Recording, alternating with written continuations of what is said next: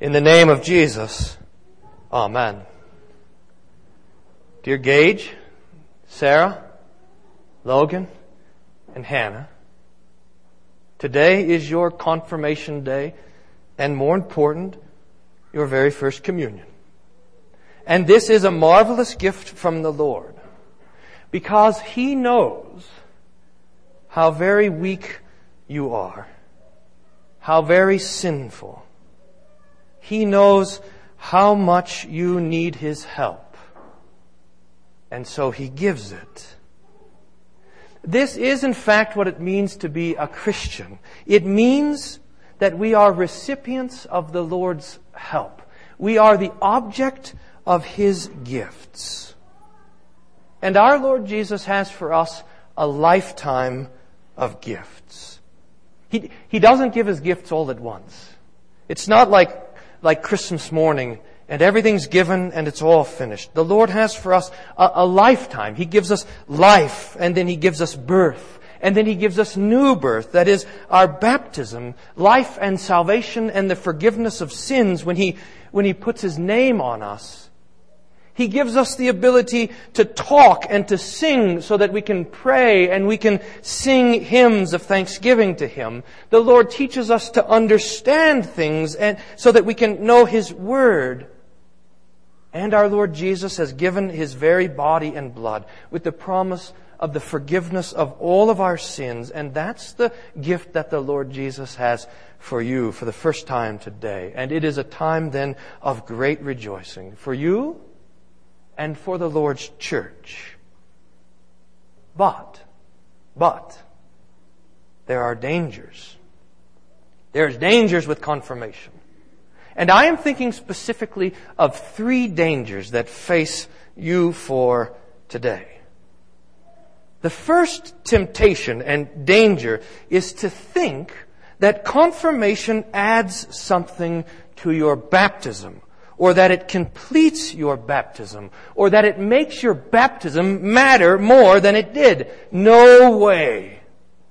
Your baptism was complete the moment it happened. There is nothing that you or I can do to add to the work of God. And the miraculous and marvelous work that the Lord did when He baptized each one of you, when He put His name on you, doesn't need any improvement. It can't get any better.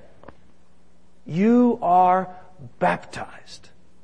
The beloved, saved children of God. You were when you woke up this morning, and you will be when you go to bed tonight. All of us are tempted constantly to think that in one way or another we're helping God. We're adding something to His work. We're polishing a bit the gift that He gave us. And this is wrong and it is bad. It is Jesus who helps us and gives us all that we need. The second danger with confirmation is to think that you have learned all that you need to know. There's a joke about this. I think I must have told it before. There's a Baptist preacher who has the distinct problem of bats in the church. You've heard this? No matter what he does, he can't get the bats to leave. I mean, they're a constant nuisance. One day he's having a cup of coffee with a Lutheran pastor friend of his, and he's telling him about this problem, and the Lutheran pastor says, "Oh, this is no big deal, I'll take care of it." So he goes into the sanctuary, he closes the door. 10 minutes later, he walks out of the door, and all the bats fly out after him and fly right out the door. 2 weeks later, they're having coffee, and the Baptist preacher says, "I don't know what you did, but the bats haven't come back at all. I haven't had any problems since you were there." And the Lutheran pastor says, "Oh, it's simple. I just confirmed them. You'll never see them again." This is funny, but very, very sad. Confirmation is not a graduation. It's not. It is not an end of anything. If anything, it's a beginning. You have not learned everything that you need to know. No one in this room has learned everything that they need to know. I have not even come close to learning everything that I need to know, and no one on the earth really has ever learned everything they need to know about the Lord Jesus and His mercy and His Scriptures. Martin Luther, who was perhaps the greatest teacher in the church since the days of the apostles, says this about learning the catechism. But for myself I say this: I am also a doctor and a preacher, yea, as learned and experienced as all those may be who have such presumption and security. Yet I do as a child who is being taught the catechism. And every morning and whenever I have time, I read and say word for word the 10 Commandments, the Creed, the Lord's Prayer, and the Psalms, etc. I must still read and study daily, and yet I cannot master it, that is the catechism, as I wish, but must remain a child and pupil of the catechism, and, continues Luther, I am glad so to remain.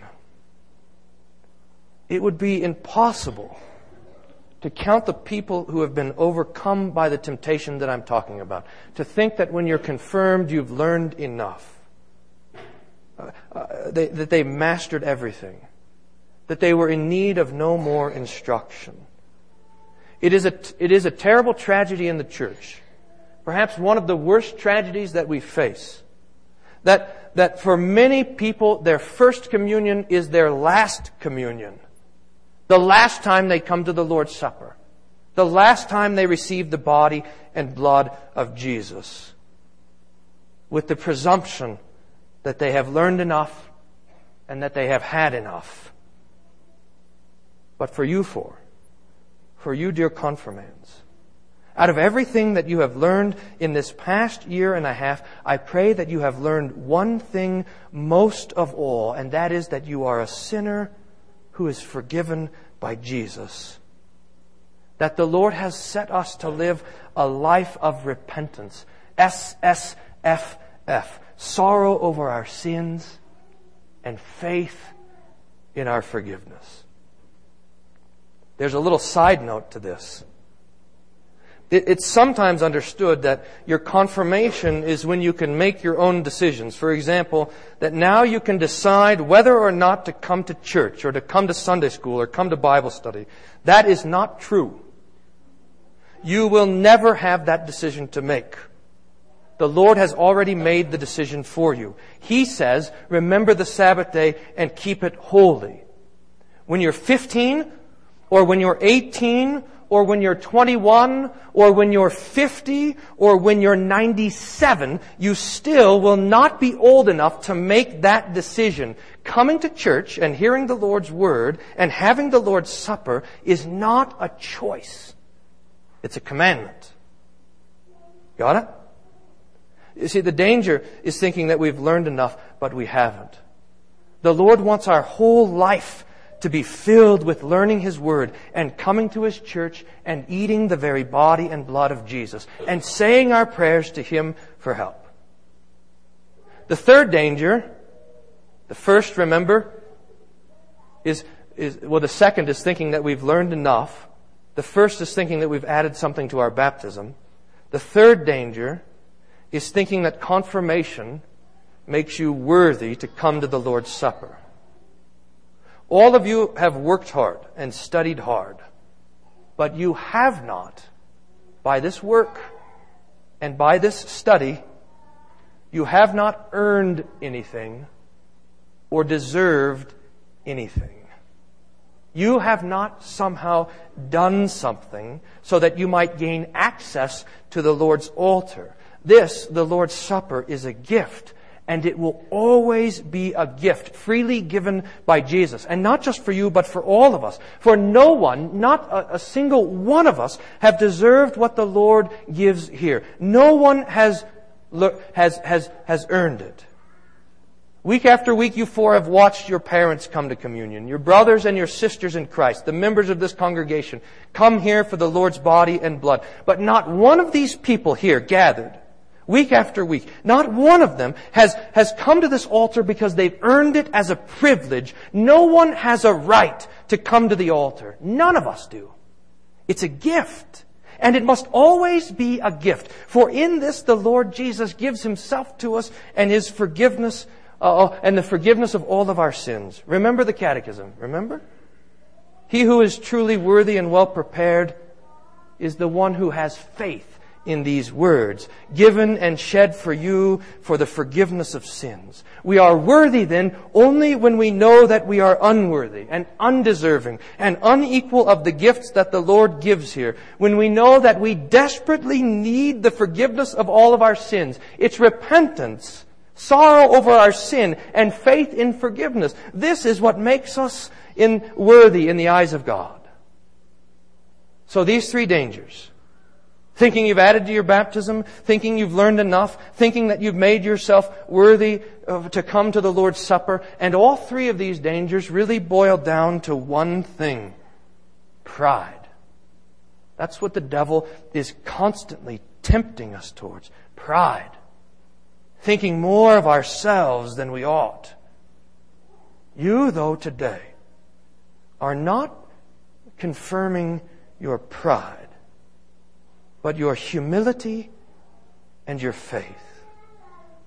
You will stand here before the Lord and the Lord's people and confess that you know and believe the creed, that you have studied and know the catechism, that you desire to come to the Lord's Supper, and that you renounce the devil and all his works and all his ways. And be sure to know that when you do this, when you renounce the devil, that the devil is also renouncing you. And here we get down to it, to the text, and really to the matter at hand. For being a Christian is a dangerous business. The devil hates you as much as he hates your Jesus. That's what the gospel is about today, the slaughter of the holy innocents. Herod the Great had heard from the wise men that there was a king born for the Jews. And Herod was an extremely jealous, bloodthirsty, and crazy man. When the wise men didn't return from Bethlehem to tell Herod where this baby was, Herod sent soldiers to kill all the little boys of Bethlehem 2 years and younger. The angel had warned Joseph to take Mary and Jesus to Egypt to escape the wrath of Herod, but the rest of the children that were left there, all of these baby boys, did not escape. People have guessed at this, based on the size of Bethlehem during that day, that there were between 15 and 25 little boys that were slaughtered in that incident. We call this incident the slaughter of the innocents, referring to these children, not because they were innocent of sin, because we know that all people are born with sin, right? But because they had committed no crime deserving death. And the church gives these blessed children, these baby boys, the title and the honor of being the first Christian martyrs. They stand and serve for us as a stark reminder that the devil is angry, that he is mad, that he is frothing with rage against our Lord Christ and His church, and that the devil wants us, all of us, he wants you dead. This world is getting darker and darker. The devil knows that his time is short and that the Lord's return is at hand. And so he walks around the world in a rage. He can no longer destroy Jesus, who sits at the right hand of the Father, so he madly seeks to devour Christians. He madly seeks to devour you. I fear that each successive generation that we have on this earth until the Lord returns will face challenges and temptations from the devil that previous generations never knew. More will be asked of you, dear confirmands, than was asked of your parents and that was asked of your grandparents. The challenges to your faith will be severer. The temptations will come to you sooner. The assaults of the devil will be for you fiercer. You, dear children, will know the devil's rage in a way that would make our skin curl. But this is nothing to fear.